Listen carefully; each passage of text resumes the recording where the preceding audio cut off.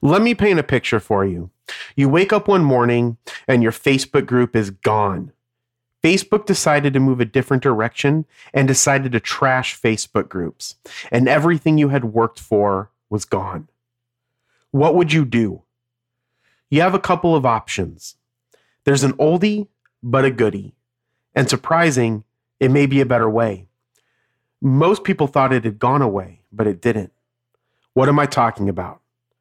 I'm talking about email.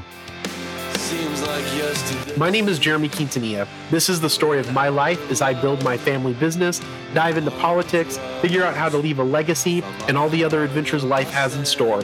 You're listening to Age of Jeremy, Season 2, Tribe.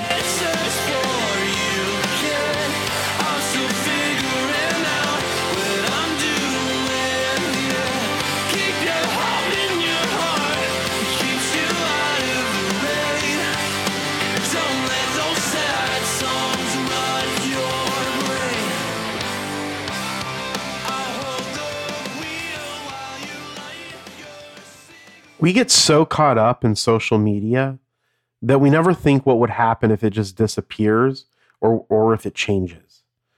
The truth is that besides your website, it is the only thing that you have control over. You don't own Instagram, you don't own Facebook, you don't own TikTok, you don't own Snapchat, Pinterest, or any of it. You do own your email, and you can communicate directly with them. The other best thing about email, other than that you can communicate with your audience or you have direct communication with them, is that the people that are willing to sign up for your newsletter probably really care about your brand or your brand's vision. Since they care about your brand, they're more likely to buy from you. Email is the best way to get communications out to your tribe. Again, the whole point of this is to communicate and lead your tribe. So what do? In the broadest sense of the word, email marketing is any time you send a message to a potential customer. First, I am a big believer that you need to have social media as part of your brand strategy. This could be a personal brand or a business as a brand. A brand is a name, term, design, symbol, or any other feature that identifies one seller's goods or services as distinct from those of the other seller. This means that it can be a personal brand as well. Now, when it comes to a personal brand, it means that you're selling yourself. When you are building your brand, you are essentially deliberately putting out content that influences the way that people see you. When it comes to social media, this is usually done in the form of short clips or images. For example, on the Age of Jeremy Instagram profile, I show a lot of pictures of me working. I want people to look at me and believe that I am the hardest worker they have ever seen. Now, in my case, I believe that I am a very hard worker, but it really doesn't matter if I work 2 hours a day or 20 hours a day. The perception that I put out on Instagram is that I work all the time. Now, this is how you influence that brand. Social media is phenomenal at this. Now, it can also be beneficial to reach a targeted demographic. It has a low cost to entry, especially if you are moving away from organic traffic. And if you are not familiar with the term organic traffic is essentially non-paid traffic to your website or social media page. It relies on great content with the right words or hashtags for the company's algorithms to put your content in front of people. Now, search engine optimization would be a key tool for organic website traffic. Social media's paid advertising is also great for retargeting clients. Google and Facebook have retargeting features. Essentially, there is a code. Facebook's is called Pixel, and Google uses tags. Now, you place these on your website or landing page. And then when someone goes to the website, that pixel or that tag, or your analytic tag tracks the actions on that website. And then you can use tools that Facebook and Google have to retarget them. Now, let's say you visit our affiliate website, Age of Radio Bazaar. Then later, after you've gone on the Age of Radio Bazaar site, you see an advertisement for the bazaar. Now, this is because we are retargeting you in a hope to convert you to a sale. And social media like Facebook and Instagram, and technically Google and ad search, work amazing for this. Now, there are a lot of problems with social media marketing. Now, I believe the main problem is that it has increased the noise. There is just so much fucking advertising out there on Facebook, Google, Instagram, Pinterest, Snapchat. And with all of that social media, you're just getting bombarded with advertising. Man, I see in Fight Club the strongest and smartest men who've ever lived. I see all this potential, and I see it squandered. God damn it, an entire generation pumping gas, waiting tables, slaves with white collars. Advertising has us chasing cars and clothes, working jobs we hate so we can buy shit we don't need. We're the middle children of history, man. No purpose or place. We have no Great War, no Great Depression.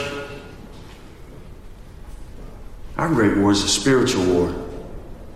Our Great Depression is our lives. We've all been raised on television to believe that one day we'd all be millionaires and movie gods and rock stars, but we won't. We're slowly learning that. That was 20 years ago, 23 years ago when the book came out. If it was true then, it is true now. There are tons of advertisers trying to influence and get you to believe that you need what it is they are selling. So, as you are trying to build your brand, how do you get your voice through all the noise, and what do you do once you capture ears? What do you do if people want to hear what you are saying? Do you just continue to use social media? The benefits of email marketing is that once you get people to sign up to your newsletter, you can provide content to people that want to hear what you have to say and buy what you have to say.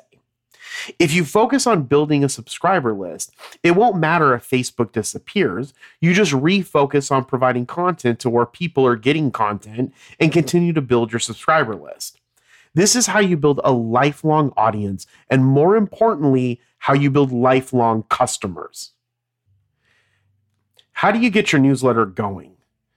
My first step was to figure out what I wanted in the newsletter and then how often to distribute it. The goal of Addicted to Podcasting is to provide people with what is new in podcasting. So that is what our newsletter does. It follows a template of what to binge, podcasting news, new age of radio shows, and then advertisements. Pretty simple. For now, we'll distribute it every month. Focus on quality and building a culture. Also, we'll make sure only to do what is realistic. That is really important because being realistic helps you be consistent. Now, that is the easy part. Then you have to build the subscriber list. The best place to start is ask your current audience. You will be surprised how people want to help you succeed. Next, advertise your newsletter. You can do this by doing one of two things. The more popular way is to give something away for free. For example, let's say we release a how to podcast guide for free. It explains everything you need to do to start a podcast, and all you have to do is give us your email address. This is called a lead magnet. The podcast guide is a magnet to get you emails or leads. Now, this is the most popular way to do it. Then the other way is just to have paid advertising to sign up to your email list. Now, the latter usually works if you are already a prominent figure. For example, Bill Gates has an amazing blog. It's called Gates Notes. Now, Gates Notes usually has advertising to become what they call a Gates Insider. Now, this is a free membership, but it's essentially just a subscriber list. Now, besides being able to send emails to people that want to hear what you have to say, you have the ability to build marketing campaigns. To do this, however, you need another tool in your toolbox. You need a marketing platform. Say you run a business, maybe a digital radio show or a blog or a podcast, and you want a bigger audience, so you use MailChimp. We're a complete marketing platform, so we help you create ad campaigns, send beautiful emails, automate your marketing, and more, so your audience grows. They love your work, so you sell them some merchandise. But you don't have to start calling your business a radio show/merchandise vendor. Names don't need to be that literal. We do way more than mail. There are other marketing platforms. I would say, however, MailChimp's closest competitor is ConvertKit, but essentially they allow you to create beautiful emails and to automate them, and that's what's important. Now, remember the reason why we use tools, and that's because tools help you become more efficient. When you create an email marketing campaign, it could be to advertise a new product, it can be to advertise a new brand, a new story, or a bunch of stories. Let's say you create a series of blog posts that you want to put in front of your audience. Let's say it's a 7-part series. You can create all the emails and then set them up to release every 2 days. You can set it and forget it. Now, if there are certain actions that take place from the emails, those emails can trigger another set of emails. This is how you get in front of your audience with the messages that you want them to hear. The other great thing about email marketing is it's much easier to find out if it's paying off. You know the email is getting in front of people who like what you have to say, and from there you can follow the sales funnel. The sales funnel goes like this. 1. Send out the email to your subscribers. 2. Mail reaches the consumer's inbox. 3. Consumer opens the email, which is tracked. 4. Consumer clicks on the links. 5. Consumer reaches a page of some sort. 6. Consumer has an action on that page. What is also great is that with the marketing platforms, you have the ability to see the people that are opening up your emails, which allows you to create additional experiences and rewards for customers that are more engaged in your brand. It's always about building the best possible experience. Besides being able to track your sales funnel more effectively, these systems are relatively easy to use. And what's great with marketing platforms is it's easy to create your algorithm for your own marketing campaigns. With new tools comes new metrics, and with new metrics, you're able to see the world for what it is.